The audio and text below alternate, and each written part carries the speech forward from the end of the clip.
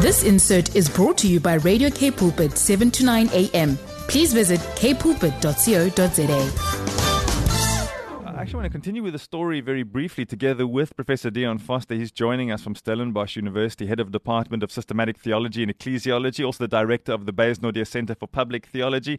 Morning, Dion.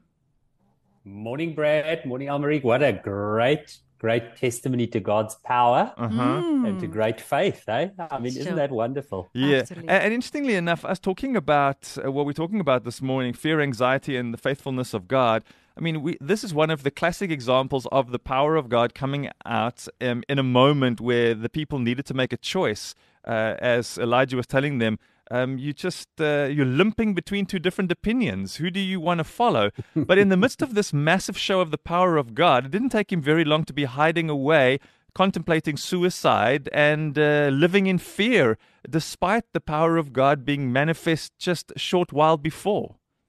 Yeah, it's quite remarkable. And Brad, of course, that is the reality. I mean, that's part of the difficulty of the human condition is that our memories are short and we don't remember that long, how faithful and powerful God has been. There's that beautiful song. I'm trying to think what the name of it is. It's by C.C. Winans. You have always been faithful. I'm trying to think of that. It's been running through my mind the whole week, and just really, a wonderful reminder of the fact that, God has never been unfaithful. I mean, it's impossible. It's not in God's nature to be unfaithful. God is always faithful, but we do forget it. Now, Brad, in part, of course, this is what it means to be human. For those of our listeners who haven't been following for the last, I've been looking the other day. I think I've been chatting on Thursday mornings for the last 10 years or so. Can you imagine it? I was a much younger man. But my first sort of area of study was actually in cognitive neuroscience. My first doctorate was in cognitive science and identity. And the brain is a very powerful thing. I mean, it's a gift from God, our ability to reason, but there's also this sort of what we call a precognate aspect to the brain. Now, this was beautifully illustrated for me last night, this way in which we react even before we think. I was just, bringing the dogs' beds in and getting them settled when suddenly I heard a scream second to none from down the passage. And it was my daughter, Courtney, a massive spider had just crawled in. They often come, it's these rain spiders when there's wind and it's warm. It came into the house. Oh my goodness. She shouted and jumped. I thought she was going to jump through the roof. And it struck me again, we're actually, our bodies are designed to protect us from harm and from hurt. And that works, through our senses. So, fear is not a bad thing. I mean, it's there to protect us. Imagine if we didn't fear heights at all. Or, I've seen some young guys when I ride my mountain bike, they seem to have no fear of speed.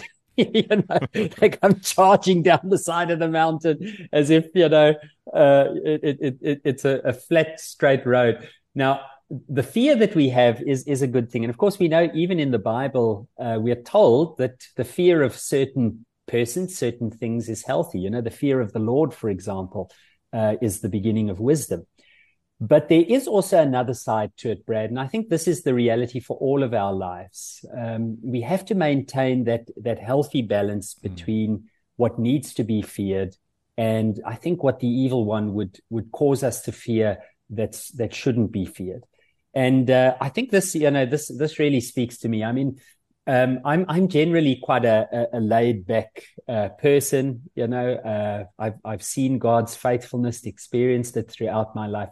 But every now and then things happen that are either curveballs or some big things are taking place that you need to prepare for and work on. Yeah. And it's easy to forget. It's easy to forget, number one, that God is faithful, and number two, that certain things need not be feared because God is there. Okay, let me wrap this up.